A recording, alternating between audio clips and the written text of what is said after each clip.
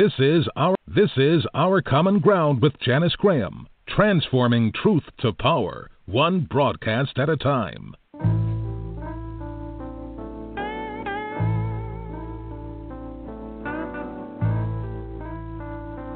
Too often our black politicians, professional class, middle class, become too accommodated to the capitalist economy, too accommodated to the militarized nation state, too accommodated to the market-driven culture tied with celebrity status, power, fame, all of that superficial stuff that means so much to so many fellow citizens. And what happens? What happens is we got a neo-fascist gangster in the White House who really doesn't care for the most part. You got a neoliberal wing of the Democratic Party that is now in the driver's seat with the collapse of Brother Bernie. And they don't really know what to do because all they want is show more black faces, show more black faces. But oftentimes these black faces are losing legitimacy too because the Black Lives Matter movement emerged under a black president, black attorney general, and black Homeland Security, and they couldn't deliver, you see? So that when you talk about the masses of black people, the precious poor and working class black people, poor and working class brown, red, yellow, whatever color, they're the ones who are left out and they feel so thoroughly powerless, helpless, hopeless, then you get rebellion. And we've reached the point now, it's a choice between nonviolent revolution. And by revolution, what I mean is the democratic sharing of power, resources, wealth, and respect. If we don't get that kind of sharing, you're going to get more violent explosions.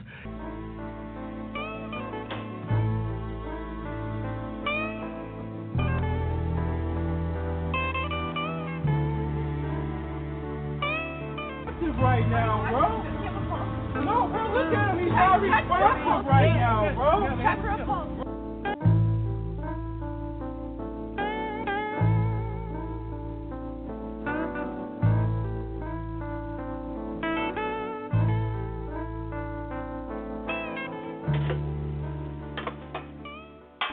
We must confess that we are the possible. We are the miraculous, the true wonder of this world. That is when, and only when, we come to it.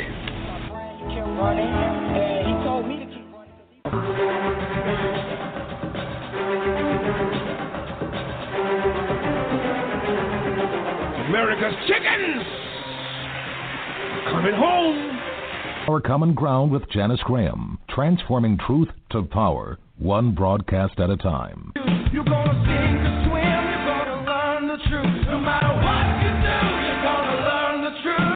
Alternative Activist Empowerment Talk Radio, speaking truth to power and ourselves. Passes a 3-strike law and then wants us to sing God Bless America. No, no, no. Not God Bless America. God.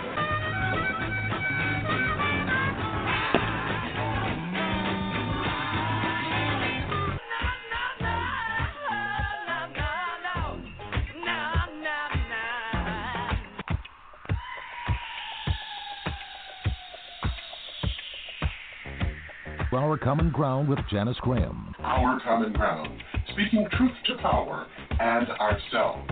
Our Common Ground, a higher ground for discourse, discussion, solutions, and ideas. I'm Janice Graham, and I'll be listening for you.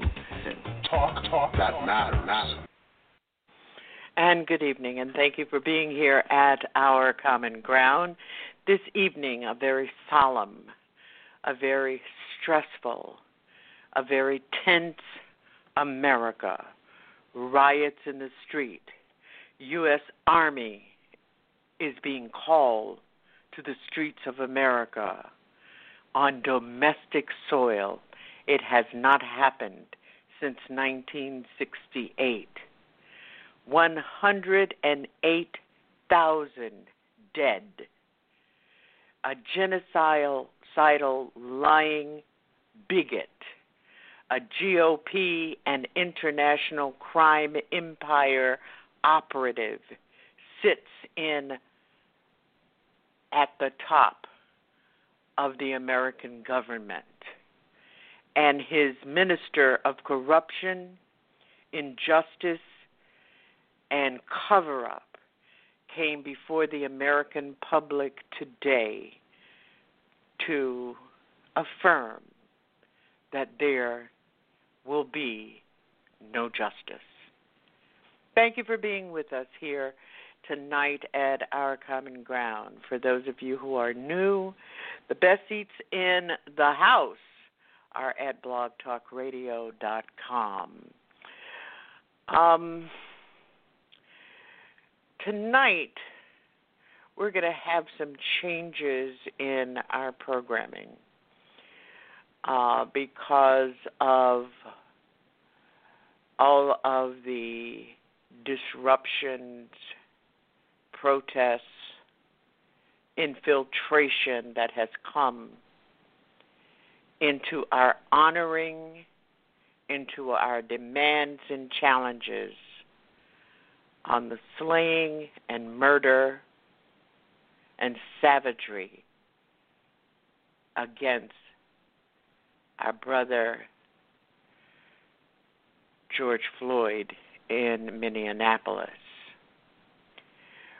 Rage is broken out in every corner of this country. In Seattle, in Sacramento, in Tallahassee, in St. Paul, in Brooklyn, in Philadelphia, in Atlanta, in Louisville, there is rage. And we're coming into this era in a perfect storm. So tonight we may not cover all of the things that we indicated to you all week that we would cover and have planned to cover in this programming. But it is more than fitting that we meet here in this sanctuary for Black Truth with an old soldier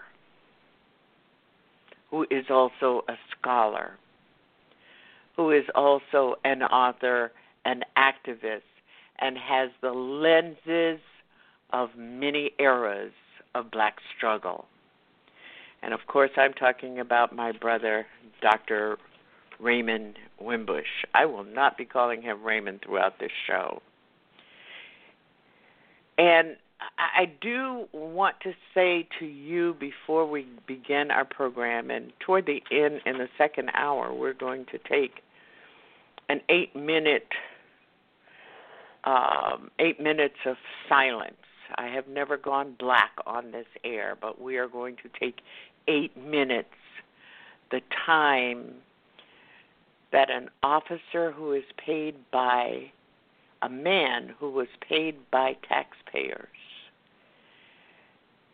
kneeled into the neck with such savagery for 8 minutes and 52 seconds, and we are going to pause during the course of this show. I don't often come to this microphone with such a heavy heart, looking into a deep morass vortex. But I have been in this place. When you do this work for 50 years, you have been in this place and you know its stench and you know its victories. And we're going to talk about that tonight. So here is the Black truth for you tonight. Peace is not the absence of rage. Peace is the presence of justice. And we're going to be talking with Dr. Winbush, who is the director and a research professor at the Institute for Urban Research at Morgan State University, and I like to say he's the founder.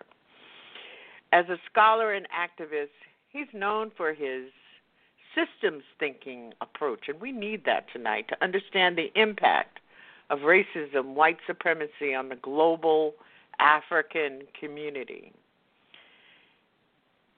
His writings, consultations, and research have been instrumental for many, many years in understanding developmental stages in black males, public policy, and their connection to compensatory justice, relationships between black males and females, and the infusion of African studies into school curriculum, and the impact of hip-hop culture on the contemporary American landscape. Dr. Winbush is the author of The Warrior Method, a program for rearing healthy black boys in Should America Pay? Slavery and the Raging Debate on Reparations, and they were published in 2001 and 2002, respectively. He is not new to these issues. His book, Belinda's Petition, A Concise History of Reparations for the Transatlantic Slave Trade, has always been, since its publication, on my annual reading list.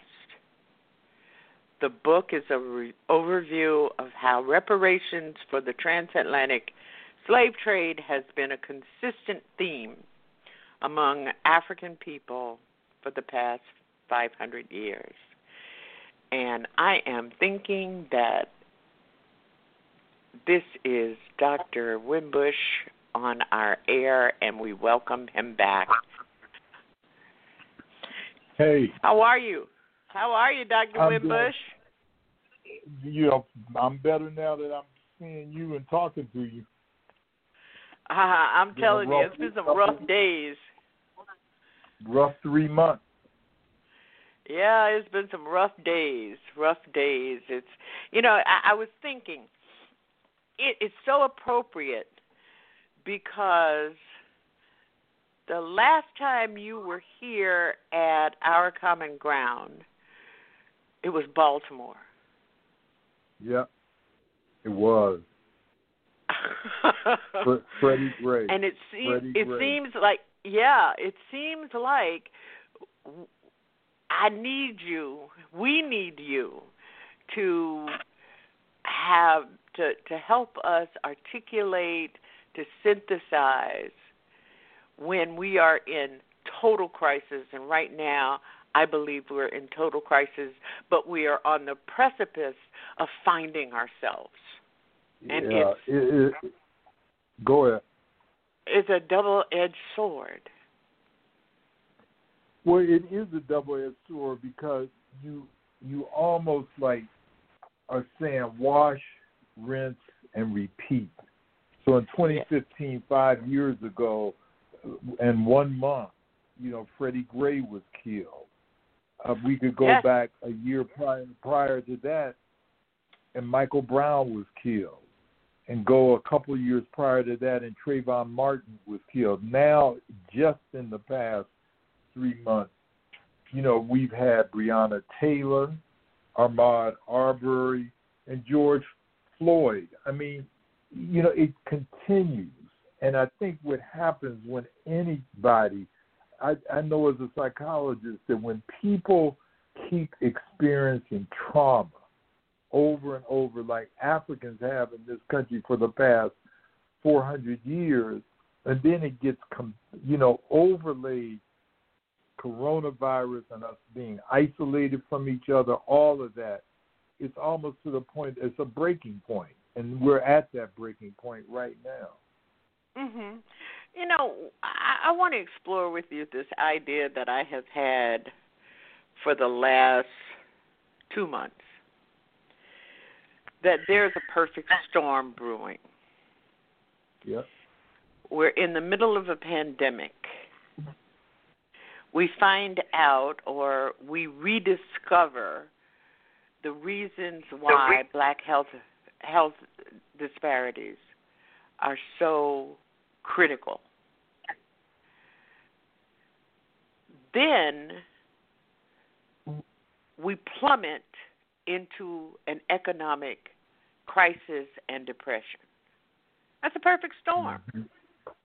Yeah, it is. It is. And the storm is, and see, I mean, you know, someone told me a few weeks ago, they said, Ray, you know what this is? This is a pandemic over several little epidemics and some big epidemics. We have epidemics relative to lack of nutrition, diabetes, heart disease, you know, childhood asthma, economic pandemics, all of this stuff. And then on top of that, we have this virus. And then on top of that, we have a virus in the White House. And all of this stuff is being, you know, laid on the shore. I deliberately engaged over the past couple of days with some MAGA hats because I never talked to these people. And after talking to them, you know, we're at a point, and I've said this in several, I'm not the only one saying it now, a couple of years ago, we're almost on the brink in this country right now where we were in 1860, right before the Civil War. And now we have politicians, elected officials, some of these maggots, I call them, saying that we could have a civil war. And I think that we're 101 years away from the Red Summer of 1919, when this country erupted in more racial violence than even we saw in the 1960s. And this is leading up to the election. And, you know, anything could happen between now and then. You know, nature usually gives a 1-2 punch, you know, 2 tornadoes, 2 hurricanes. And I think the first punch was this COVID stuff, which we still haven't figured out. And this may be the next punch right now, this, you know, national crisis that we're in relative to race. 2 viruses operating simultaneously. Yes. But here is part of, and your work reflects this, that part of the race virus is that we continue to not have an answer. There has been no vaccination. But to speak to your point about where we are in this part of our history as a country and both as a people, I have been thinking, and you know, for the last 3 years, while I couldn't be on the air because I was trying to save myself from myself. I ain't going to go into that, but go ahead, yeah. Well, I was trying to make sure that I could retire.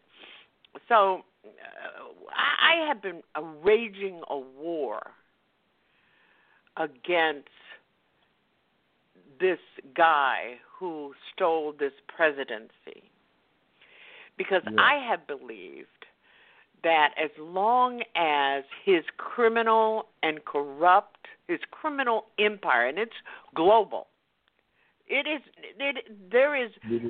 want people to understand, it's not an accident, and he's not stupid when he walks out of the EU. He blew up the G7 today. Yesterday was Friday. Yesterday he walked away from the World Health Organization, and he has totally ignored the United Nations. Right. He has totally given the finger to the members of the EU because he wants to make this country, and this is, and I want to, get a response from you. He wants to make this country so unstable that it becomes a part of a new kind of cartel, which is for those who are trying to enrich themselves, which is why you see the complicit traitors supporting him. What do you think? what I think is that Trump, I've learned the difference between an asset and an agent. I believe that he is an asset of the Russians. Absolutely. Absolutely. No question. No question. And Putin said 15 years ago in an obscure article that he knew that the Soviet Union could never, or Russia at that time, that Russia could never defeat the United States economically, and he knew that it would be global mass destruction if they tried to defeat it militarily. So he said the best way to defeat, and this is Putin, this is not Trump or anybody else. He said the best way to defeat the United States was in creating internal division. And we've seen it. We've seen it for 4 years almost now, since 2016. He is operating directly out of the Putin playbook, and Putin went in to take on Russia. Right. Because he's not smart enough to create his own. Right. And many of my black left friends, bless their hearts, they want to deny this.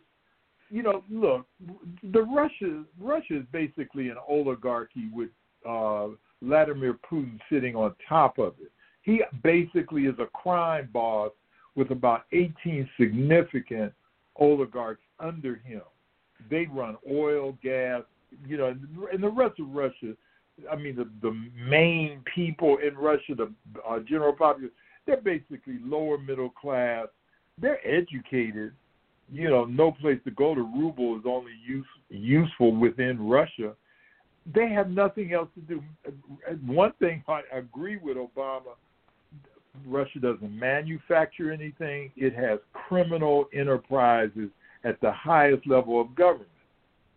Donald Trump Jr. And its only asset, its only national asset, they can't get out of the country, which is natural gas.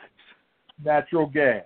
Because they don't have the wherewithal to even build that type of stuff. We saw what happened with Chernobyl a few years ago, and how they just completely blew it. Russia's not a failed state because it does have technology, but it doesn't know what to do about how does it lift itself up, create some kind of, if you want to say, capitalistic society the way that the Chinese do. They can't do it. So we hear Donald Trump Jr., the son, 2 years before the election, that a great deal of the Trump empire was owed to Russia, that he had borrowed. Yeah, and they get all their money out of Russia, which it was an era in what he was. It was Eric Trump who said it, and it was an era because they don't get their money directly out of Russia. They get their money directly out of the oligarchs that sit in the Ukraine. So the Ukraine, and that's where Deutsche Bank was so important in the money laundering scheme. And I know people are asking, why are you all talking about? But here's my point about bringing up this Mad King. He's operating right out of the Putin playbook. And today he called for the U.S. Army to begin to move into American cities to create a situation because, and we need to talk about this too, because to operate with the white supremacist groups that have moved into all of these cities to create this turmoil. He wants to create a race war. And if you don't believe that, you need to, if you're listening and you're saying, what is she talking about? You need to go back and look at exactly how this jumped off. It jumped off from Minneapolis to Atlanta, then to D.C., then to Brooklyn, now in Seattle, now in Oakland and Sacramento, and there is no control. And all of you, you know, Ray, a lot of people like to go around talking about, oh, yeah, the police departments, the people in the police departments, they have their little white supremacist groups. They do. That is not just something people are saying. And they are operating in cooperation until they got called out today. They're operating in cooperation with these white supremacist groups. I can't think of the name of the group that Stephen Miller pushes. But this is a play. Right.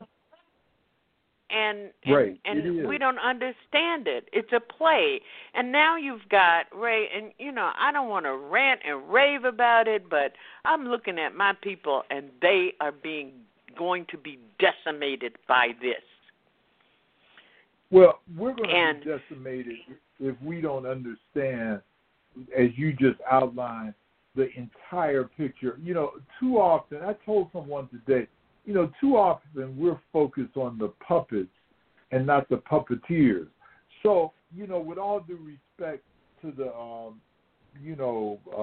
mayor of Atlanta, she made this speech today. And, you know, Sister Bottoms, I know, is trying to do the best she can. It's hard governing a city, but if you notice again, many of the major cities now have black folk as mayors. Chicago, you know, Atlanta. Yes, and they're all apologizing today. Right, and they all have even Lightfoot. Too. Right, even Lightfoot. And see, what it is, it puts the squeeze play on these black politicians. They're going to lose credibility with their constituents because they're going to say, well, you just, you know, buck dancing for the system of white supremacy. And so, you know, instead of pointing in that speech that has gone viral, of course, instead of pointing to the, the puppets, we should point to the puppet master. Cheers. Yes. And we know that Atlanta is still controlled financially by white people. We may control government, wealth, but the wealth in Atlanta is controlled. So she's saying things that she has to say because she's subject to the South. And so, so regardless of what happens in Minnesota, just like the black police chief in Minnesota, they love him up there. I talked to a friend of mine up there. They said they really like him. But he's not in control of that police department, the white supremacists are. So what we wind up doing is say, look at all those black folks destroying their own, quote, own neighborhood. Like we own everything that we are destroying. Sure, there are some black businesses that have been destroyed. But again, we don't look at the anarchists. I have seen almost as many white folks, if not more, out in some of these demonstrations than I have black folks. And I made that comment. I agree with you. I've made that same observation. But let's talk about the police departments and the management of police departments, because this is at the heart. And I think that the language of rage that we hear from black people across the country is that this has to end. Enough is enough of black bodies, unarmed black men and women dying at the hands of police departments, and police departments are not changing. And and it's a form of terrorism. I listened to Orlando Patterson today, and one of the things, and Mark Claxton, who's been on this show a number of times, and how long I kept saying to myself, how long am I going to be doing these kinds of shows? But Orlando Patterson was talking about the culture of police. But nobody's talking about the control under which police unions have on local governments. And I've been saying for a number of years, you have mayors and county governments who are signing off on these contracts term after term after term, and they protect this kind of behavior. Well, first of all, what we learned here after the death of Freddie Gray is this, and it was something a very, very simple lesson. We were one of the universities chosen in this area to do, the consent decree after the death of Freddie Gray that came out of the Department of Justice, and we went through, of course, 3 attorney generals, Jeff Sessions, Loretta Lynch, and this, the big frog that's up there, or the little frog that's up there now, William Barr. And what I call him the Minister of Corruption and Injustice. Right, exactly. What we found was this. First of all, police commissioners are not in charge of their police departments. Mayors are not in charge of their police departments. Who is in charge of the police department are police unions, the FOP, if you please. Thank you. We did a 2-year study, Dr. Natasha Pratt Harris and myself. We did a 2-year study that was vetted by the police department, who didn't want us to publish it because it showed that attitudes towards police in this city were the same regardless of race, regardless of neighborhood. They thought the white folks were going to say, oh, we love the police. They didn't. And so, and I'll show you this. Here's a good example of mayors not being in police department control. Remember when the FOP turned their back on de Blasio, the mayor of New York, a couple of years ago? The hope at the funeral of one of these officers that was shot. They don't control the police department. No, they don't. The unions do, and as you said, Orlando Peterson talks about the culture of policing. The culture of policing is captured in these police unions across the country. You are not going to change the contract. The mayor, exactly. It's a contract.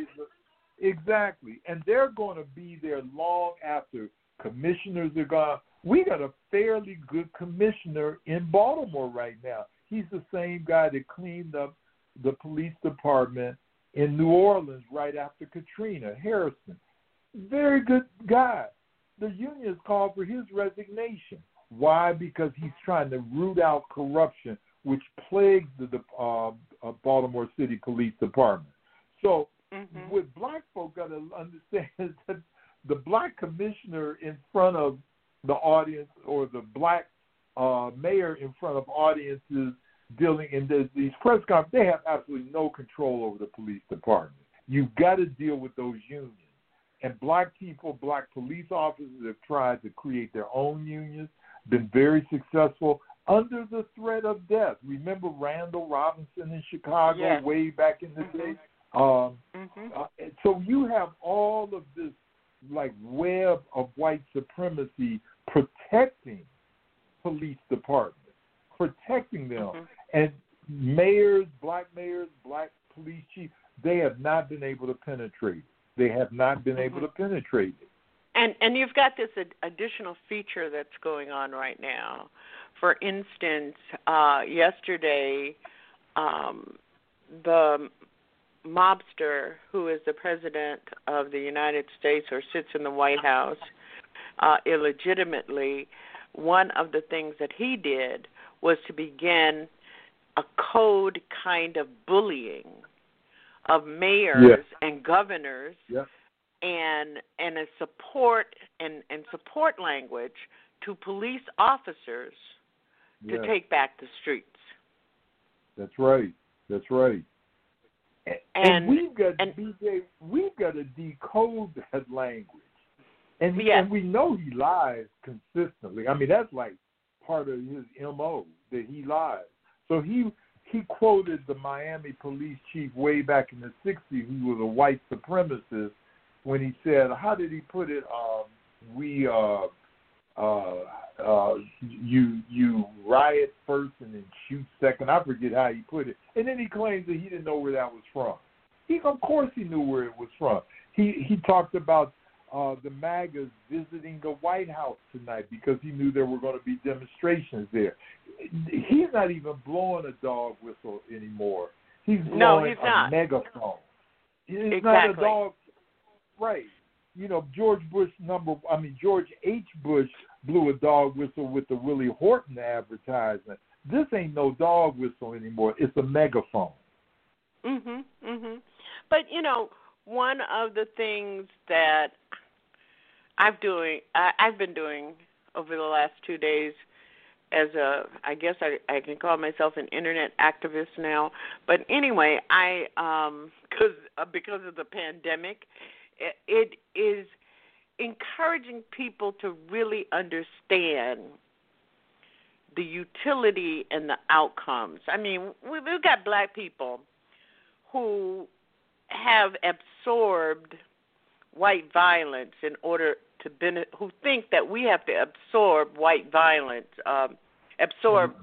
white violence to benefit from white sympathy. Yes, at this point in this country, it's my opinion that we don't need white sympathy. At some point, our community has got to say no and just face the consequences. Well, but what I want to talk to you about is the utility, because people are running around talking about, oh, the civil rights movement was nonviolent. The civil rights movement was not nonviolent. Exactly. Folks clearly need to read up on the long history of how the FBI and counterintelligence groups infiltrated black protest movements to cause chaos and turn popular support, as well as how white supremacist groups still infiltrate law enforcement. That is what's going on now. There was never any progress without violence. Well, you're absolutely correct. And I remember a couple of years ago, right after Ferguson, I forget the poet's name. I don't want to call him if I call him wrong, but he said, this is not, he made kind of coined that phrase, this is not your father's civil or grandmother's civil rights movement, as if the only thing we did during the 1960s was saying we shall overcome. We had the Deacons of Defense. Akinyele Umoja has written that book, We Will Shoot Back. Dr. King had a license to carry a gun. We had the Black Panther Party, the Republic of New Africa, Malcolm X, of course. So this idea, what has been fed to much of this generation, not all of it, but what has been fed is the idea that all we did was passively get our heads whipped, fire hosed, and dogs let upon us. We didn't talk, they didn't hear about the Black Liberation Army. Some of them have heard about the Assata Shakur, but and a little bit, if you can get it to them, about the COINTELPRO era. So as you said, the 60s was a very violent period. It was very violent. I mean, it took the lives of Dr. King and others. So, you know. I mean, the brutality of Bloody Sunday. Absolutely. You know, and all of that. But see, what our young people have, and I don't want to condemn all young people, but this idea that the 60s was some kind of, this is not your civil rights movement today. Well, now they're experiencing some of what did happen in the 1960s. They're experiencing police brutality and killing at another rate. They're seeing how government, in our case, Bull Connor and Orville Faubus and all these other white supremacist politicians act. But now they got one in the White House. Not that we haven't had one in the White House, you know, Lyndon Johnson was a white supremacist. But what you got to do is now, what does your generation do about white supremacy and how it is killing Africans in this country all over the place at a rate sometimes that I think may be higher in some areas than it was in the 60s. One of the things, Ray, and you and I hadn't had a chance to talk about it, was my surprise and kind of quizzical inquiry into why, during the administration of a mobster and criminal like Donald Trump, we began to rise up to talk about, some of us, to talk about how important reparations is. You can't get common decency and you can't get racial respect from this administration, and you thinking they're gonna be talking to you about reparations? That's right. Because that's not their game. Their game is to make their friends wealthy. Well, it is. But see, this is, again, I'm just saying, those many opposers to reparations 15, 20 years ago, when we were mentioning figures between $8 and $10 trillion, Ray, this country ain't got that much money, Ray. How you going to get reparations and all that stuff like that? I saw at the beginning of the COVID-19 pandemic $2.3 trillion in 2 weeks. 2 weeks. Yes. And they went to the Treasury. They went to the Federal Reserve Bank, and then they started printing. But see, that's exactly what you just said, BJ, is important. We act like money somehow has to be accounted for or whatever. You and I are old enough to remember when the United States got off the gold standard during the Nixon administration. You just have to print money. It's what is called a fiat currency. I don't want to get into all of that. But as long as the world has faith in the American dollar, you can print as much money as you want. And so reparations went for checks for $1,200 to several thousand, millions of people. And black folk didn't get it. It went to small businesses. Black folk didn't get it. But and so the idea of reparations is best manifested in this so-called stimulus package that was just passed by Congress. And I think that one of the things that we face, and I'm responding to someone in our chat room about it, is that the ideology of white supremacy has never been so prevalent in our legislation, in our laws. No, it hasn't. Racism has, but white supremacy has never. Well, what you've got now, I mean, the Constitution is a white supremacist document. I mean, if you read about not only how they dealt with us as black folk, but how they dealt with Native American people and so forth. The key thing is, Ta-Nehisi Coates says in his book, he says that, if you have like this talisman or like a jewel glowing in a box, white supremacist presidents, up until Bush and so forth, they just open it up a little bit. They just, let the light, almost like that light in that movie, what's it called, with John Travolta, I'm blocking the name of it. It just glows. Fever, something fever. No, I'm having a senior moment. I'll think about it. Okay. Okay. But what as Ta-Nehisi says, Trump didn't open up the whole box. He's letting it, and he's leaving it open too. He's leaving it open for people to glow. He throws, again, megaphones to his followers, that hardcore group. Most presidents, as you know, when they get in office, they try to expand his base.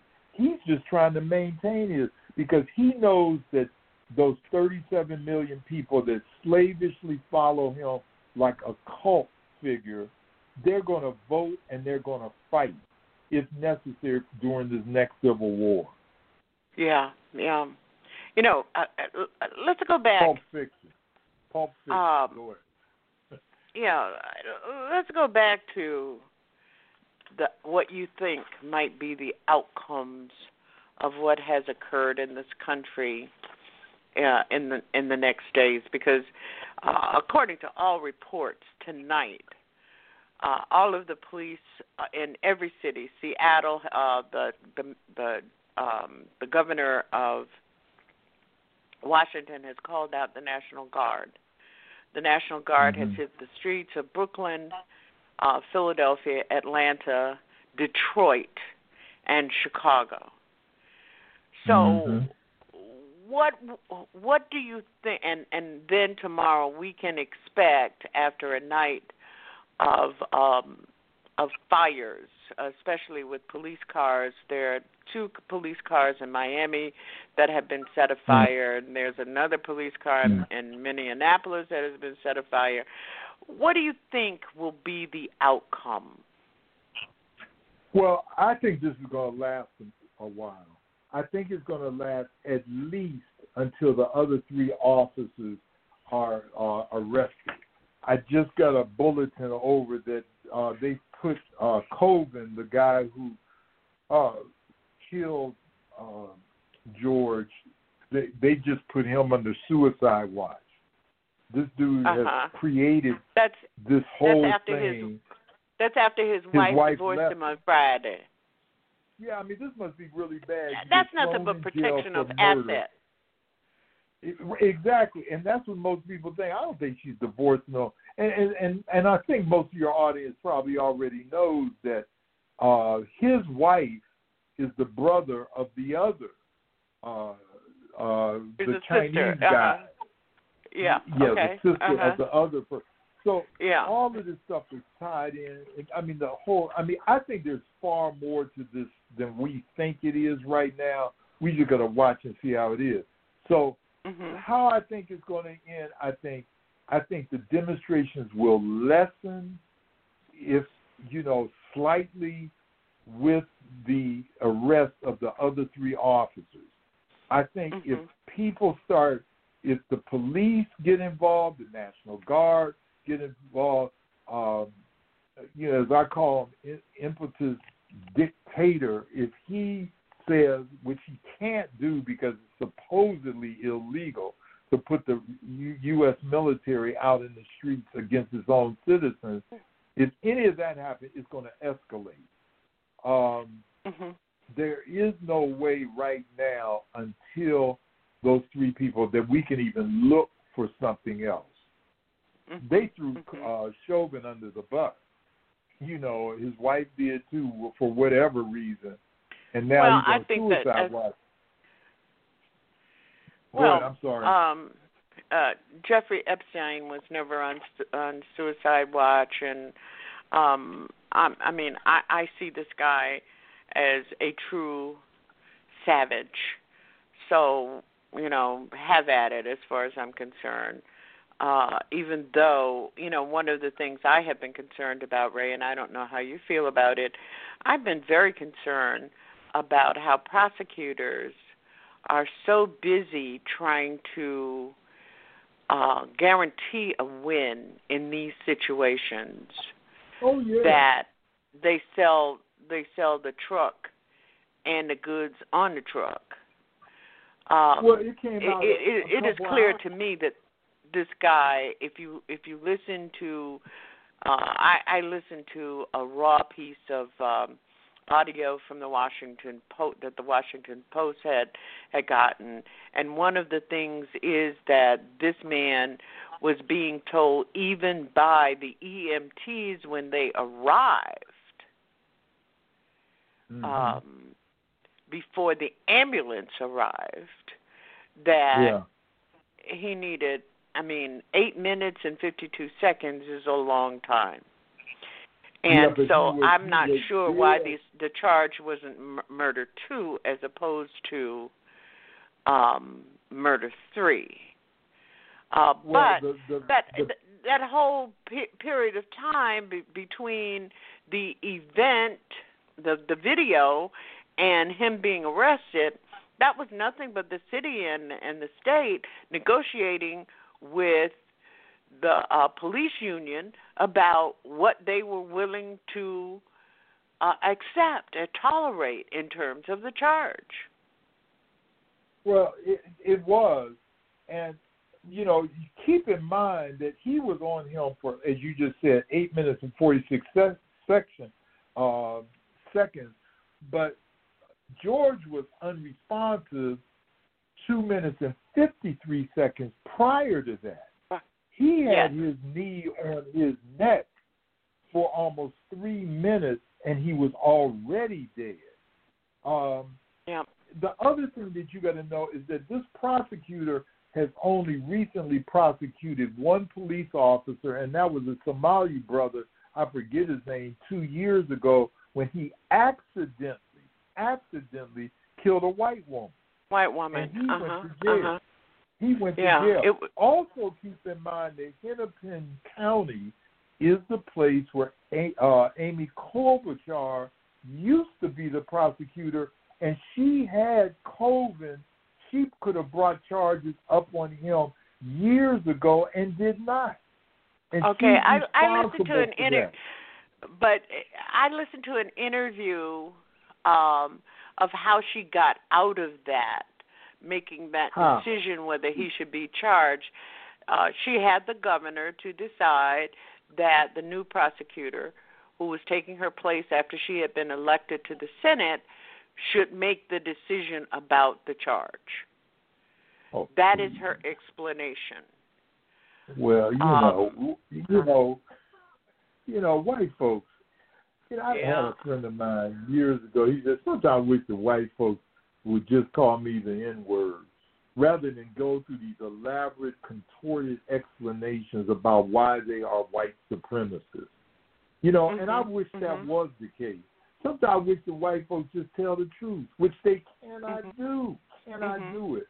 I gotta plug it's not a plug. I'm reading a book now by Frank Wilderson. I don't know if you've heard of him, BJ, called Afro-Pessimism. But if your audience is listening, I have the book. I haven't started it. Yeah, I got the book. It's a powerful book, and I'm going to say this 20-second thing about it. Wilderson's argument, he's chair of the Department of Black Studies at University of California, Irvine. He says no matter what black people do, that if they provided a pill for $5 or free that could cure cancer, AIDS, and COVID-19 simultaneously, he says white people will never, under any circumstances, ever look at us other than subhuman.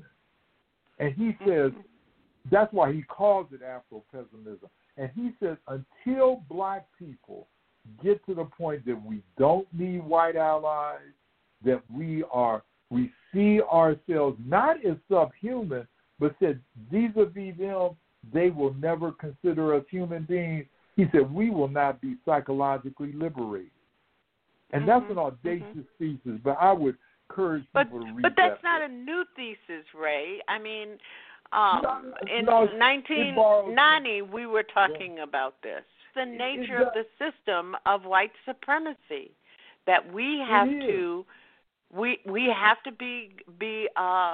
be realistic about what that is. And some of these people. I agree with you. I totally agree with you. But some people will say, I've heard people say, you mean all white people are bad, Ray? Yes. And you say, what about I had a roommate in college, or my cousin married one, and so therefore all white people are good. Look, and it's like my boy Dick Gregory used to say, rest his soul, he used to say, look, if I'm sure somewhere in the world there is a rattlesnake that is non-poisonous, but I'm not going to pick up a rattlesnake. There probably is one. And so, and as Neely Fuller has said for years, he said, most white people hate black people. If you know this, you need know little else. But we don't believe that. We need white allies. We know somebody's married to white and say, what am I going to do with them? Our mothers and fathers sometimes are white if we're in a so-called biracial relationship. So we don't want, and it doesn't mean that you hate them. It means that you understand that they will throw you under the Toni Morrison said. And I think that we need to, it's something that is one of the most difficult things to teach black people, that white people simply don't like us. It's hard to teach that. It's probably more difficult than teaching racial pride like Garvey did. It's very difficult to teach that because we're in love with it. Well, you're a psychologist, and you and I have talked on this program many times about the idea that we seek something, friendship, and when it is rejected, in our personal lives, when it's rejected, we're constantly attempting to take away, to remove, to eliminate the sense of we're not worthy. Well, you're absolutely correct. Years ago when I was running the Race Relations Institute at Fisk, I brought this white professor named Benjamin DeMott. He was an economist, I believe, and he wrote this book that I think people should, again, I know I'm recommending. It's the professor in the, it was called The Trouble with Friendship, Why Americans Can't Think Straight About Race. DeMott said in front of a mixed crowd at Fisk University something that white folks got mad about. And I never will forget this. He said that black people can be friends with white people, but white people cannot be friends with black people. And that wasn't just rhetoric. He said black people can actually look at a white person and see them as a person, as a human being, that they can interact with them. He said, but white people can never do that with us. I had a dear friend of mine, I'm not going to mention her name because I think you know her. She was a reporter, a very famous reporter, BJ. And she called me up about a year before she got married, told me she was engaged. And I told her, I congratulate her. She said, but Ray, you're not going to speak to me after that. I said, why? She said, I'm engaged to a white boy. And so I said, well, I almost called her name. I'm going to call her. No, but I know who you're talking about. You do? I know you know who I'm talking about. And I told her before she got married, I said, look, when this happens, I want you to call me and let me know that it happened. One day he's going to call you a nigger. And she said, no, he's not. He loves me, blah, blah, blah, blah, blah, blah, blah. Washington, D.C. reporter. Some of y'all know who I'm talking about. Long story short, 4 years after they got married, she called me one night and said that he called her a nigger bee. Told her that in a fit, and she divorced him, to her credit. Yeah. But she asked to her credit. How did I know? To her credit. I said, she said, Ray, how did you know that was going to happen? I gave her a simple answer. I said, because he was white and you were black. That's it. That's all. Yeah. And I think that's what DeMott meant when he says that we can be friends with them, but they can't be friends with us. I don't know if people in the audience are familiar with the term Karen. I love it. But I want to explain to you who a Karen is. A Karen is typically, for most people, known as a white woman who picks up the phone and reports on black people because they are not comfortable, they are not being respected, they are not being whatever. But, Ray, every time I see the word Karen, I think about you. Me? And why me? Yes. It's because we had that conversation, but we didn't have the language of Karen so many years ago. Yeah, I remember that. You know, I do remember that. And I think that one of the things that has happened in our trauma is that we have such an internal conflict going on about who we are, that when someone calls up the question of who we are, we totally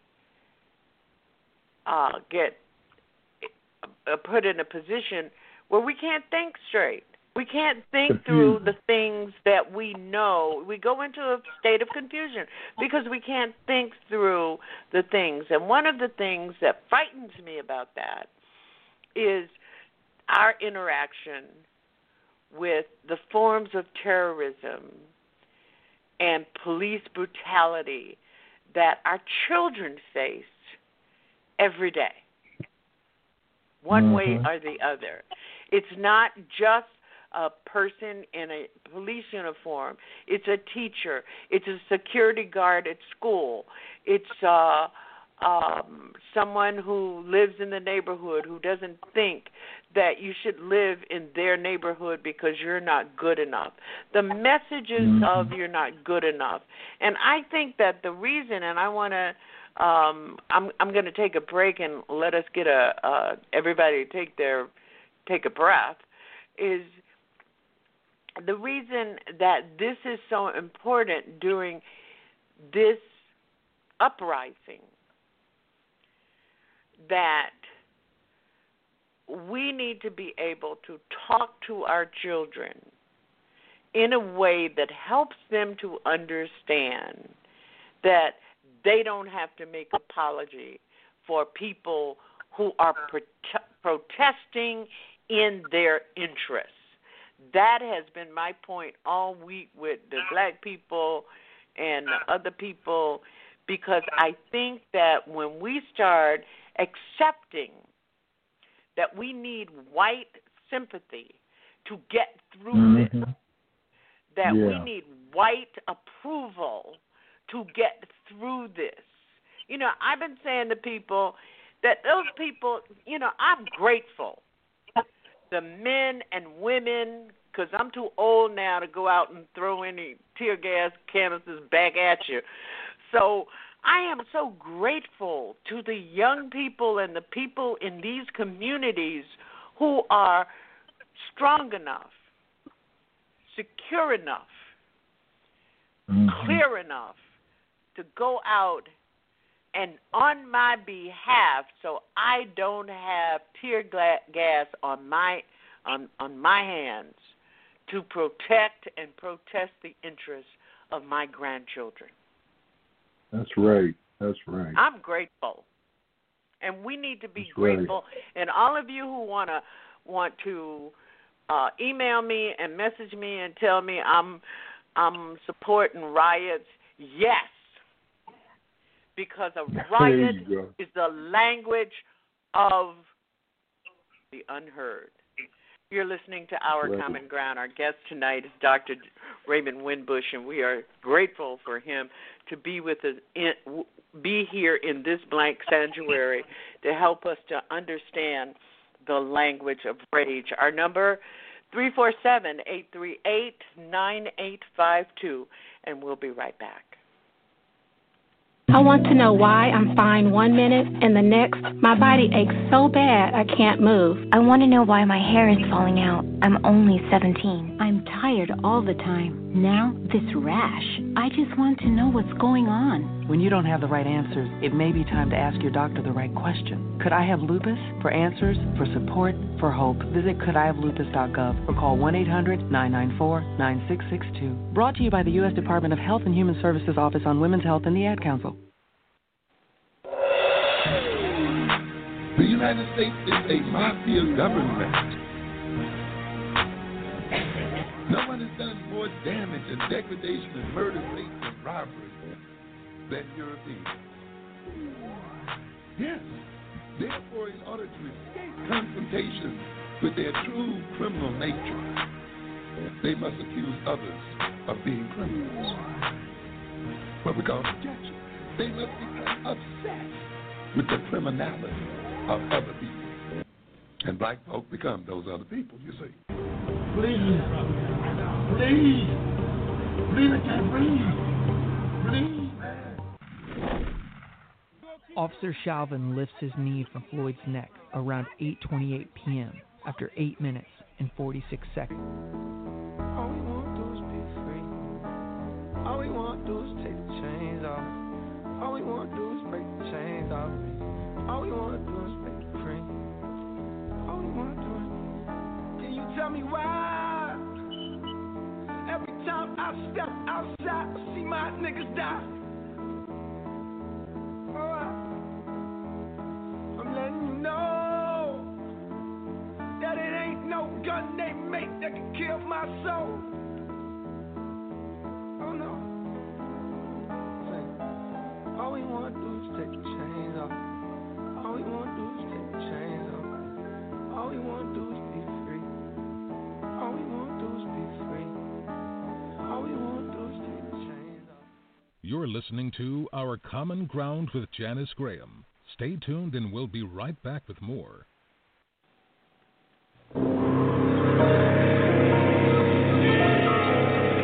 Because our society is only as strong as all its individuals, the United Negro College Fund has helped educate thousands of doctors and researchers, but we need more. Thousands of architects and engineers, but we need more. Thousands of teachers and biologists, but we need more. And when disease, injustice, pollution, poverty, and countless other problems threaten to pull us apart, we had better educate every single person who has the potential to solve our problems. And to educate more people, we need more of your help. Give to the United Negro College Fund. With so much at stake, a mind is a terrible thing to waste.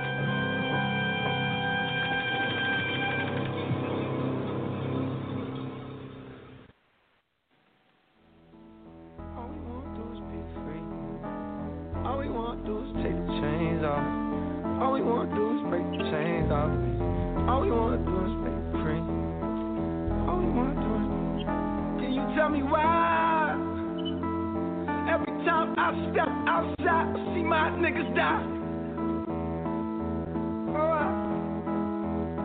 I'm letting you know that it ain't no gun they make that can kill my soul. Thank you for joining us at Our Common Ground with Janice Graham, transforming truth to power, one broadcast at a time. All we want to do is take the chains off. All we want to do is be free. All we want to do is be free. All we want to do is take the chains off. One day, when the glory comes, it will be ours. It will be ours. Oh, one day, when the war is won, we will be sure. We will be sure. Oh, glory. Glory. Oh, glory. And now back to Janice. And thank you again for being with us. And for those of you who are just joining us, our number is 347-838-9852. And our guest tonight is Dr. Raymond Winbush. He is the director and a research professor of the Institute for Urban Research. And he is also the author of Should America Pay? If you have not, you should. And it is, you can find the link on our website at ourcommonground.com. We've been talking about police terrorism and murder and the America that is on fire tonight. And we certainly invite you to join us in this conversation. But, Ray, before we start taking calls, one of the things that I need to ask you to do is to talk with us for a moment about what I see as the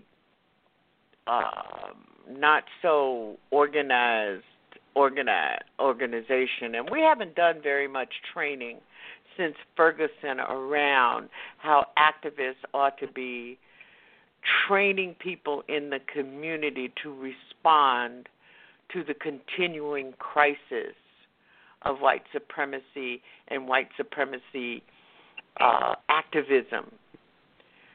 What are the HBCUs doing to, one, provide training for activism, and two, for training for police departments?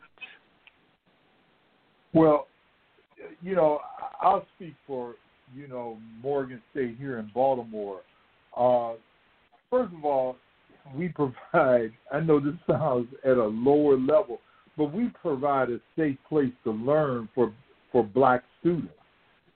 They don't have to worry about somebody calling them out of their name or out of their race or something like that. I mean, that's a very important thing. They don't feel, and we wrap our, it's a blanket service from the time they enter until the time they leave. And that's not unique to Morgan State. It's to almost every HBCU that is out there.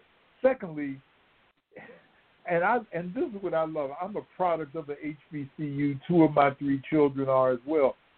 Black students, that's where leadership is developed.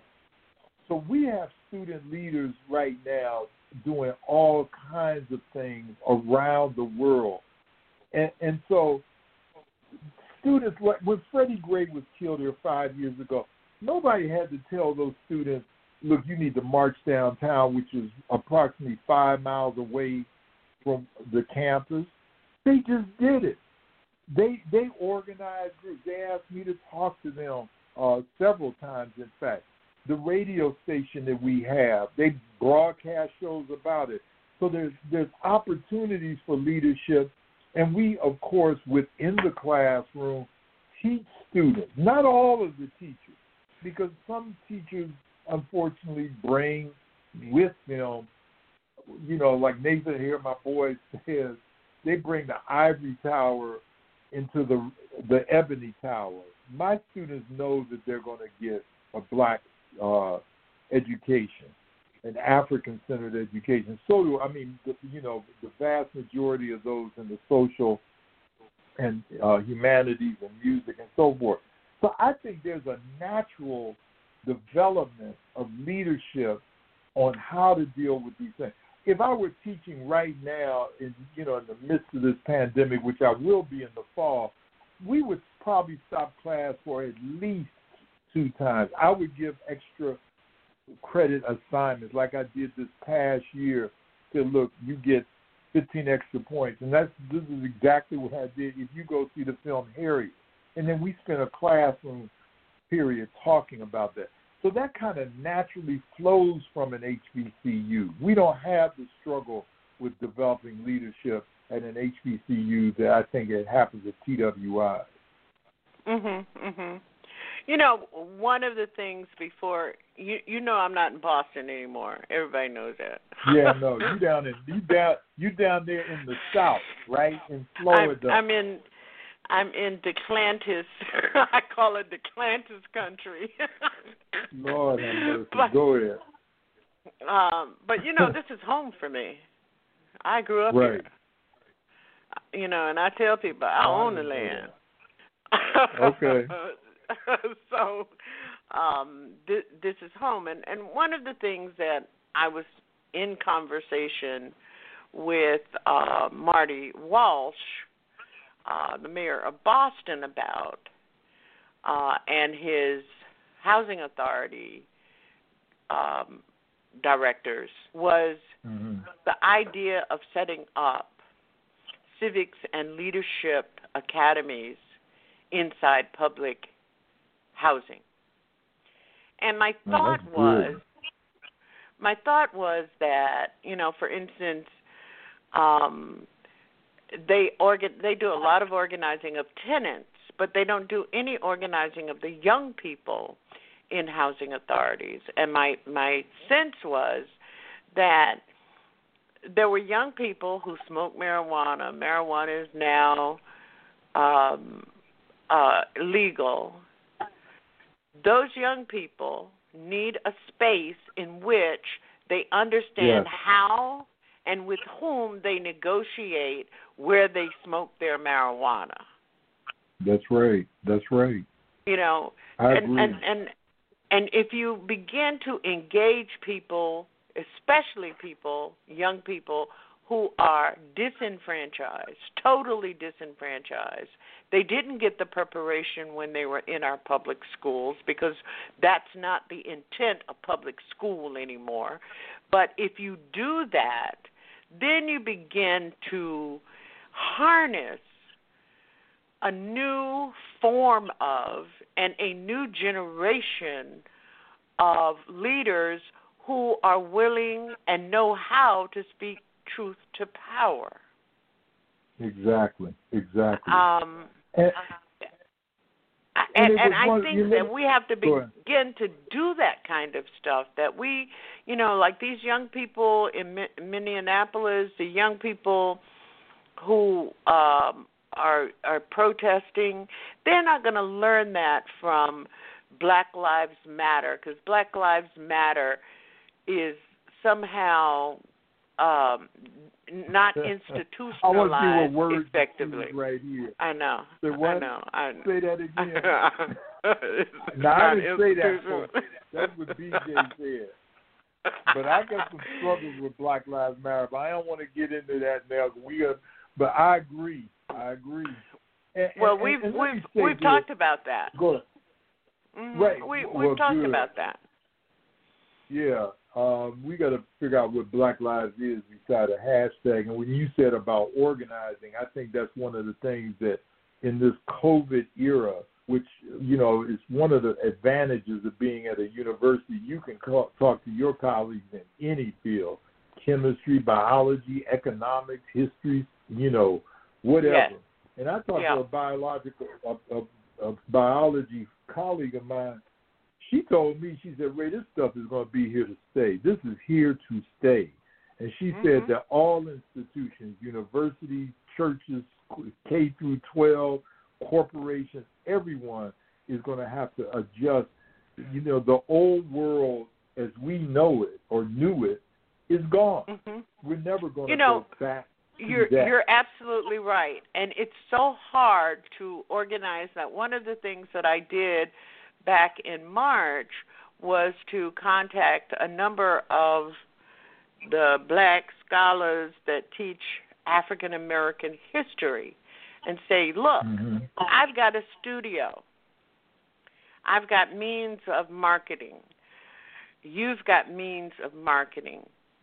This is a time that we can have online African American studies that we've been talking about that public schools won't offer, and couldn't get people to understand, conceptualize how that would work. Hell, how it would work is you come in and you teach about the theories of Amos Wilson, and then you come and you teach about the theories of manhood training, and you come in. And the only person that got it was Runoko Rashidi.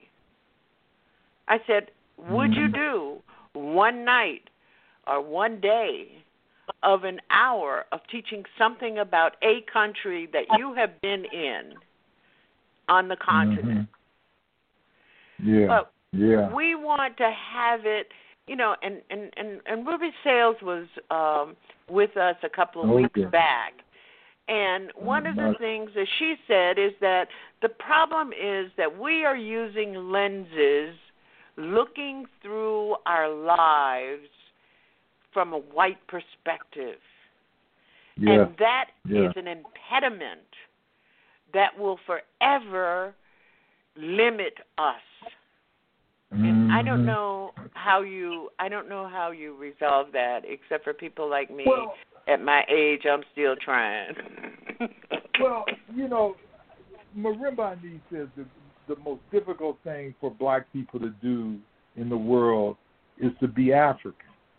And then people say, well, what do you mean by be African? The most difficult thing is for us to dream of a black world. It doesn't mean that we're out of that system of white supremacy, but speak unafraid about everything that you do. Don't worry about getting arrested. I put on my Facebook page a couple of days ago, what is the obligation of those who are gathered around our people who are being murdered by police? Like those people that, and I had people privately email say, Ray, I'm not risking my life. So in other words, your life should be thought about first before the person down there. Now, if you were on that ground, BJ, and you had a knee on your neck, you would want everybody to help you. You know you would, because you want to live. And I think that we've got to ask these difficult questions about what we would do in light of just some of the police brutality we experienced. In the 60s, I thought we had some of that solved because we created groups like the Deacons of Defense, the Black Liberation Army, the Black Panther Party. Martin Luther King carried a gun. Was it Akinyele Umoja's book, We Will Shoot Back, talks about Medgar Evers' brother who said that. If you come in, but somehow in the past 50 years, we don't even talk about guns anymore. We don't talk about self-defense. And I'm not just talking about self-defense from the police. Clearly we need that. I'm talking about self-defense against a health system that doesn't regard us, a self-defense about nutrition in our communities that is under poor. I'm talking about K through 12 schools that are often inferior. We have to develop self-defense mechanisms to deal with white supremacy. We have to be an African in all situations. And if we're not, we are going to perish. And I think that there is a blemish, or you might even characterize it as a stain. And that stain is that we have diluted ourselves through creating experiences which we call opportunity that has robbed us of ourselves. Right, that's right. And I'm not trying to, I get a lot of email from people who listen to this program, and I really appreciate it. But there are some people who listen to this program, and they don't have the infrastructure in which to really listen to this program. So let me explain that a little bit more. And that is that we expose our children, our black children, to environments that minimize them. We expose our black children to people who believe that they are not as worthy as their white counterparts. And when that happens, and Ray, correct me if I'm going in the wrong direction. You're the psychologist here. I only play one on radio. But when we do that, we're creating a stain. I have been constantly talking. I have been very concerned about my 8-year-old grandson and him understanding about this virus because he's been hyper intellectual about it. He is overdoing it a little bit. And he's seeing and my two grandsons are seeing this on TV, what's going on. And I have just been really struggling all week because Tuesday I was a little bit crazy. I was real crazy, so I couldn't struggle with anybody about anything on Tuesday. But I've really been struggling toward the latter part of the week to help them understand, in the context of history, in the context of the culture of this country, that these things are going on. And my older grandson, who graduates from high school on Monday, he has been really struggling with to understand it in the context of the civil rights movement and the Black Power movement. Mm-hmm. But I don't think that we understand that when we overexpose them, they make choices. They make choices to be tolerant, and they make choices to capitulate, and they make choices to compromise. And I think at a young age, some of those choices are not good ones, and we are not paying attention. Well, so you're absolutely. Go ahead. I'm sorry. No. I'm done. No. I think we have to always be. I mean, I don't know about you, BJ. I don't know when I became an elder. I guess it was when I may have turned 50. But people start calling me Baba, an elder.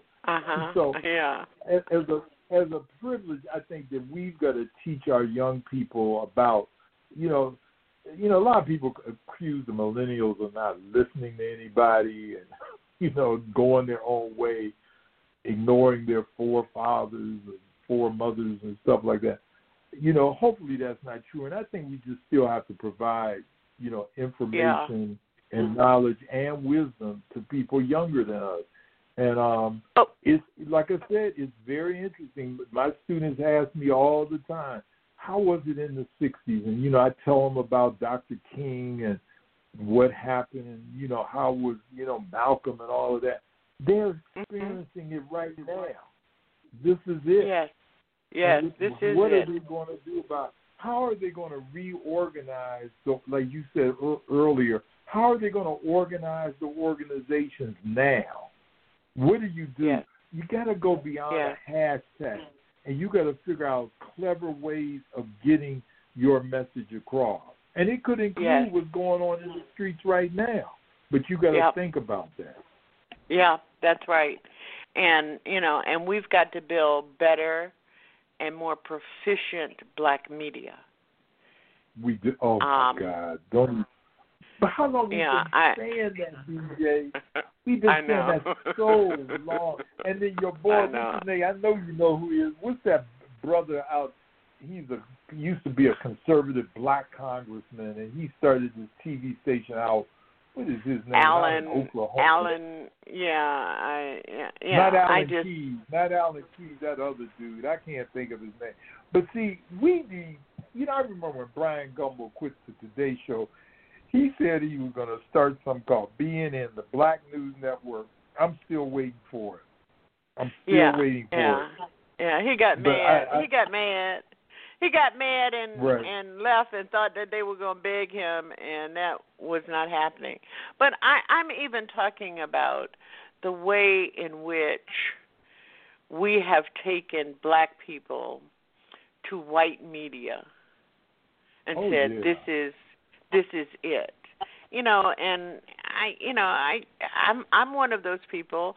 I turn on MSNBC after I listen to Joe Madison for a while, and then I listen to little, Martin, and then I'm looking for news all day, switching from PBS to NPR to whatever, because we are not creating the media outlets that's necessary to speak to the critical issues. We're just repeating what people say. We are. I want to promise my audience that I will never do that. I'm not repeating. I'm not copying. I ain't copying on your homework. I think that we're heading. I think in terms of media, we're making some small steps in the area of Hollywood. Because I see a new. I guess I can say this on your show that. A couple of years ago, I had lunch with Ryan Coogler, and this is a young lion. I mean, the director of Black Panther and Fruitvale Station, and Coogler. These guys, he said something to me that really made me think. He said, Ray, if you look at the beginning of the NBA, it was all white. He said the refs were white, the players were white. He said, but at the end, it's all black. And he said that he believes there's a group of young directors, producers in Hollywood right now.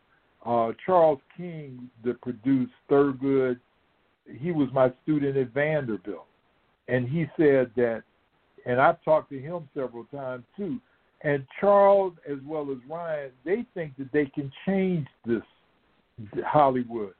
Interesting enough, and I'm saying this is gossip, but interesting enough, Ryan wasn't invited when Tyler Perry opened his studios in Atlanta a few months ago. And I felt bad about that. But see, Perry and Coogler are doing, and Charles King are doing, 3 different kinds of movies. And I'm not going to start dissing Tyler Perry because he does a lot of good stuff. But if I was Tyler Perry, which I'm not, but if I were, I would try to expand my repertoire to take in some of what needs to be dealt with right now in our communities on the big screen. Yeah. I thought about you, Ray, during the time of when they started closing down the theaters. I said, Ray, go to all the new movies. I know That's right. I know he is trying to figure out what to do with himself. But and we have a lot of activists like Jeffrey. Lord, his name just went by me. The guy on Westworld. The guy on Westworld. Yes. Yeah, Bernard. Jeffrey, he's the only actor that I absolutely have a man crush on. And on every character that he does. Jeffrey Wright. You're talking about Jeffrey Wright. Jeffrey Wright. Jeffrey Wright is a huge activist. I mean, last night Jeffrey Wright was on Twitter talking trash. So I think we do have to begin to tap into the people who are doing the right things. Right. Who have a little glitter to their lives and people pay attention to. Go ahead. I'm sorry. Go ahead. Before we get off the idea of media, my concern is that we still have black newspapers that are struggling to stay alive. We have black online publications that are struggling to stay online. Yeah. And I'm not sure if there are any initiatives that are really speaking to, touching, or challenging how we respond. Like I was off the air for 2 years because the people in Washington was going to come for me, and they did come for me, and the only ammunition they would have would be this radio program. So I decided, you've taken everything else, but you're not taking my retirement. So that's right. So I had to spend the last 2 years of my federal service not doing this radio show. And they still didn't know anything about it, but I know when people decide to come for you. But the system really has not, the infrastructure, and I talk about the political infrastructure and I also talk about the media infrastructure, has not been created so that black people get clarity in their news reporting, that they get clarity in their analysis without the necessary padding and apology that we see in some of these outlets. You know, like I always advertise this show, I ain't Sirius Radio, I'm with an I, I'm Sirius Radio with an E. So I just think that there are so many points, things that need to be covered. You know, for instance, we had no way of organizing, because what is happening this week should have happened when a 12-year-old by the name of Tamir Rice was assassinated by the police in a playground. That should have been the last straw. So you've got people reporting on these events of this week and the death and the murder of George Floyd and the murder of Ahmaud Arbery and the murder of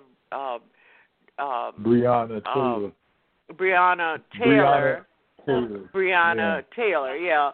And even with the report of Freddie Gray and Sandra Bland, the analysis was not connecting the dots. That's right. I agree. And, you know, and I do resent the idea that you have black people who are doing well, but black people in talk radio, but black people who are how do I say this without, you know, black people who are doing well and they change with the wind in their delivery. And it really aggravates the crap out of me. But anyway, before we have to... Okay, go ahead. We've seen what? No, you go ahead. We've seen what? We've seen, like, for example, I had some mixed emotions. I was with her on a program about a year ago, but I had mixed emotion when Donna Brazile went over to Fox News. It was something incongruous about it. I know they wanted a dissenting voice over there, but I wonder, was that in part about just making money sometimes? I've got a colleague, well, I better not say that on air. Yeah. Let me, you know, and the guy I was thinking about was J.C. Watts with that new Black J.C. Network. He was in the U.S. He was in the U.S. in the Congress. Right. So, you know, but I think that we've got to, you know, we've been talking about this. Frankly, to be honest with you, BJ, the freest expression that I see that black people have right now is social media. And I know it's got its limits. I've been in Facebook jail about 8 times, you know. Twitter goes too fast. And my son tells me I need to get on Instagram, but I'm on part. It's one leg in and one leg out. But I think that's the free, and I think it can be a platform, but we still need our own social media, and there are some out there. But we Black Junction. I think that sure. But I think that what happened is that Facebook got to the table first. Whatever happened to Black Planet? You know, and all of those things they get. Yeah. What happened? I don't know. Do you know? Because Yahoo decided that wasn't a platform worth their investment. And black people migrated to, it was at the time that Facebook became very, very popular. You know, and I just think that, and then when you go to some of the other platforms, like people started migrating to Instagram and chat snap or Snapchat or whatever it is. Right. And we get diluted. We get terribly diluted. I did invite people to call, but when you call in to speak with our guests, I think you have to press 1 or something like that to let me know that you're not there just parked. You're listening to Our Common Ground for those of you who have just joined us. And my guest tonight, I'm in conversation with Dr. Raymond Winbush of the Institute of Urban Research at Morgan State University. Ray, one of the things that I want to ask you about is the idea when you were at Fisk University and you were director of the Race Relations Institute, I think people believed that their activism, their programming of what they were doing in their local communities or doing on the national stage was a preparation for going into the Race Relations Institute every summer. Is there now some kind of platform like that? No. After I left, Naomi Tutu, as you know, was working with me, Bishop Tutu's son. She told me when I left Fisk in 2002, which doesn't seem like 18 years ago, she said, Ray, if you leave, I'm leaving. I said, no, you ain't. She left. She left about a year later, went over to Tennessee State, I believe. I have been told over the years and encouraged Harry Allen of Public Enemy, Chuck D from Public Enemy, and several people have told me that we need to revise the Institute of, Race Relations Institute. You're absolutely right. Yeah. And we got that money during the, we have support at Fisk. And not that we wouldn't have supported at Morgan, but with Fisk made the mistake of, and I'm not going to name the president because you know her too, that closed it down. She said after Obama got elected, there was no need anymore to deal with race relations. We had somehow arrived or something. So I knew that was a mistake, but I was out of my power to do it.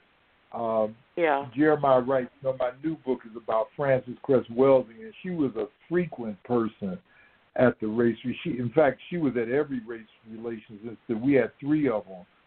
So was Gamal and Krumah, Garvey's grandson. Just everybody. Everybody was there. And we got a lot of dialogue. Dorothy Height, John O. Franklin, Max Roach before he made his transition as well. But I don't know of any place close to that right now in the United States, because I know at the time we were doing it, there was only us. I mean, that's how I got Al Gore. We got Al Gore to teach us this. Here is a critical notion for me in having that kind of platform, and that is that people can begin to plan both the political and social infrastructure to address the critical issues before us. And that is why, and I think as a result of not having the infrastructure, that, we go into things like, I know that Joe Biden is the price. But I've been asking the question, what is the playbook? If he's the price, what's the playbook? We're going to take one call, 773 out of Chicago. And we only have a little bit of time because I do want to do the 8 minutes of in honor of what our people are in the street. And by the way, I'm watching right now, and there's breaking news. There's raging tonight across the U.S., and Washington, D.C. is on fire. Yeah. 773, you're on the line. I respect you with Dr. Raymond Winbush. Good evening, Janice, and good evening to Dr. Winbush. Alpha, how are you? I will say this, because I know you ain't got too much time. I've been holding for a half hour, and I know you don't were have whine. too much time. Yeah, of course, I got to whine first, because I won't get to whine in. Because you're not gonna let me get everything I want to say in, because I got a lot to say, and I just don't have the air, the wind to do a 2-hour show of my own. So I'm coming to your show to try to vent.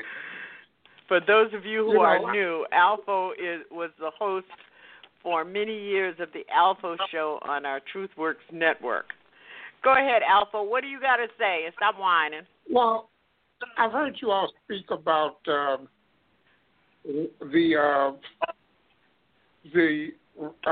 protest on the Floyd case, and then I heard someone speak about Tamir Rice, and that basically should have said it all. We're going in circles. We're talking about the same thing. When was that young boy killed? How many years ago? Tamir Rice? Yes. Tamir Rice died some years ago. And we've been talking in circles.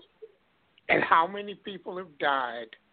Unarmed black people have died between that Rice and Floyd. And we're still talking about moving on something. We're still talking about doing something about it. There's nothing going to happen. These people are going to riot in the streets. And after they get tired of rioting, and when night falls, the provocateurs come on, the boogaloos from the white supremacist gang comes on, breaks out some windows, starts some fires, and it's all blamed on the movement. And they all go back in and back up. This is no way to get pissed off. And so how are we supposed to get pissed off? You're supposed to be angry and stay angry. You're supposed to be angry and stay angry politically. We talk about Joe Biden. Joe Biden is just the lesser of two evils. And when has this country been anything other than evil? When? And if you can't stay angry, you lose. A simple thing like staying angry. Yeah, let me comment on that real quick. You know, there's one group. Well, let me give you this. When Ahmaud Arbery was killed down in Georgia, a group of armed black folks came there with AR-57s, stood out on the street with those two white boys that killed him. The cops didn't mess with them. When that sister walked into the Michigan Capitol, state legislators with armed black men, they didn't mess with her. The Nation of Islam, there have been thousands of brothers all over this country selling bean pies and final calls in the street corners. You ain't never heard a Minister Farrakhan's members ever being assaulted. That might have happened, but it's minority. And I'm telling you, and people don't want to hear this, but we have to start talking very, very deliberately and intentionally about self-defense in our community. We need to form gun clubs. The National African American Gun Association is growing faster now than the NRA. We cannot pray ourselves, we shall overcome ourselves, or march ourselves to somehow make white people better. That's the only thing they understand is force, power, and death. I hate to say it, but it's what they understand. And we've got to counter that, not offensively, but defensively, and protect our community. Well, Dr. Winbush, you can't hate to say that. You have to say it and mean it. I say it and I mean it. I'm not lifting a weapon or a finger to be aggressive in that area. That whereas I'm going to go out and start shooting. But like you said, the police did nothing when black men were armed. They did nothing. Exactly. They didn't do anything. And that's why I say when you come to the political arena, people must stay angry. You must be angry every day. You must be angry even when you're happy. When you start with politics, the other side is fighting you with guns and knives. Democrats bring feathers and thesauruses. And that's how you lose. That's how you lose all the time. That's all I'm saying.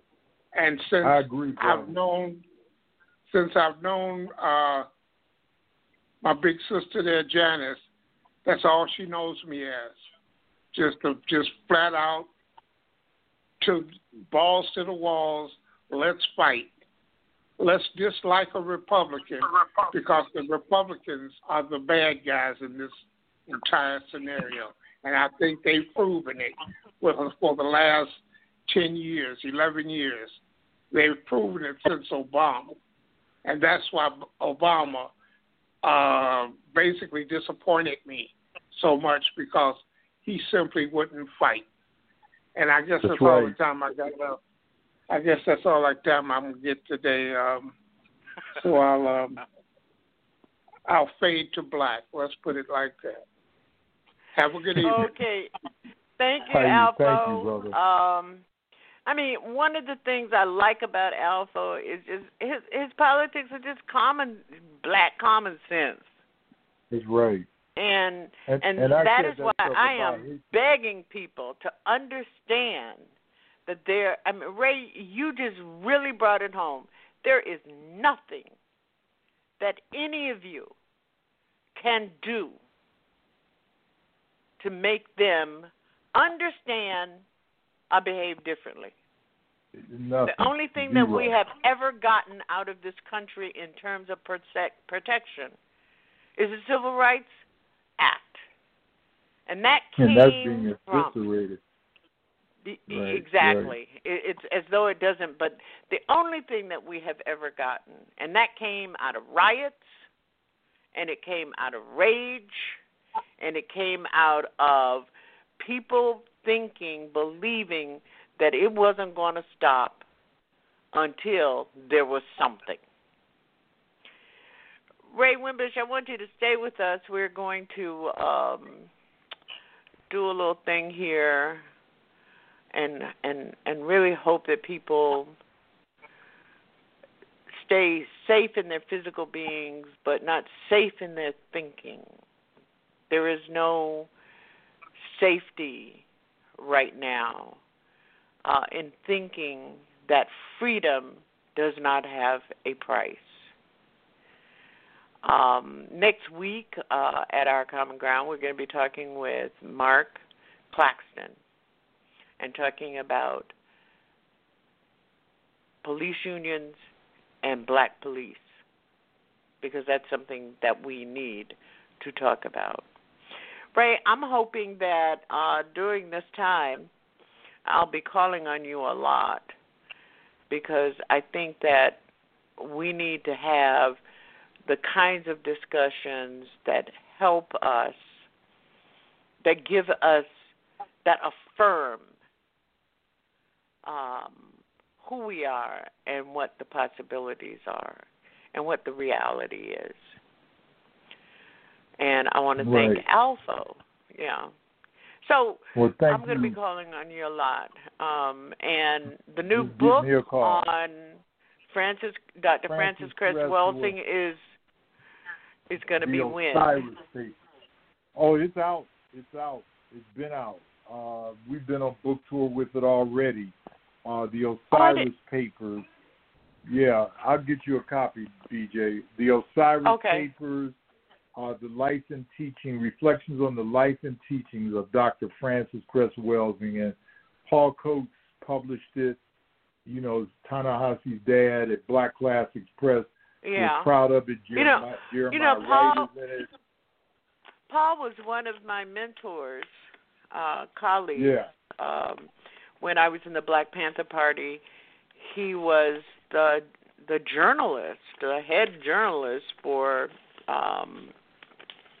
the party. And even though he wasn't in Boston, he was down in New York and D.C. But Paul has played a very big role in all of this. He has. I have gone back and read the ISIS papers a couple of times over the last 2 years. Well, read You'll the be Osiris safe. papers. Okay. Read the Osiris papers. They're good. Jeremiah Send me Wright. information. Really? I will. Oh, okay. Go to Amazon. Unfortunately, go to Amazon or go to Black Classics Press, and you can pick it off of there. Okay. Okay. And thank you so much for sis. spending time with us. Keep doing what you're doing. Okay. I will. Thank you very much. Love you. Take care. Respect. Bye-bye. All right. You can join us on Twitter at JaniceOCG, #JaniceOCG. Follow us at OurCommonGround.com or join us on Facebook at OCG Talk Radio. We appreciate you. We thank you for being with us tonight and hope that you'll join us. We do this show at 10 o'clock on Saturday night for a reason, and that is that it is a time for people to sit without distraction, to reflect. I'll be listening for you next Saturday at 10 p.m., and now we're going to move into a short remembrance of what is happening in our country tonight, and we hope you'll stay with us until the end.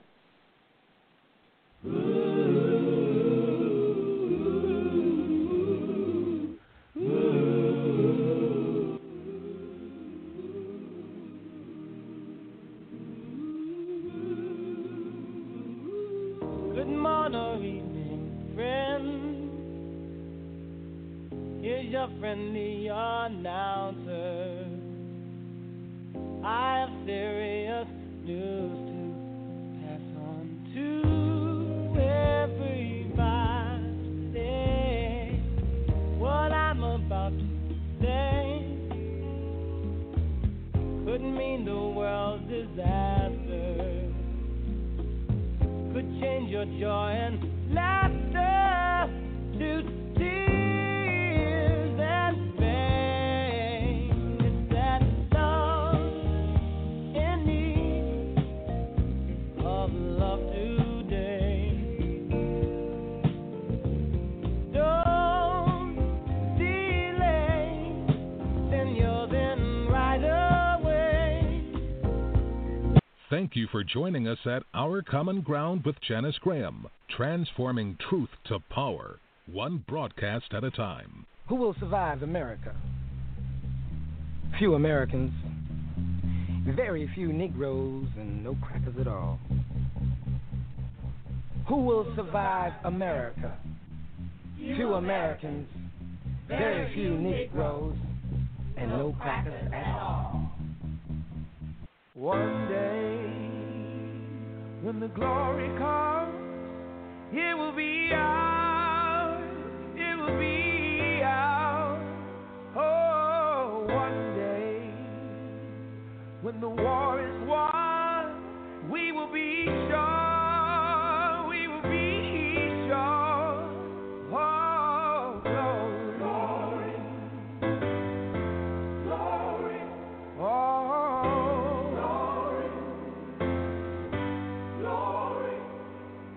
Hands to the heavens, no man, no weapon formed against, yes, glory is destined. Everyday women and men become legends. Sins that go against our skin become blessings. The movement is a rhythm to us. Freedom is like religion to us. justice is juxtapositioning us. Justice for all just ain't specific enough. One son died, the spirit is revisiting us. True and living in us. Resistance is us. That's why Rosa sat on the bus. That's why we walk through Ferguson with our hands up. When it goes down, we woman and man up. They say stay down, and we stand up. Shots, we on the ground, the camera panned up. King pointed to the mountaintop, and we ran up. One day, when the glory comes, it will be ours.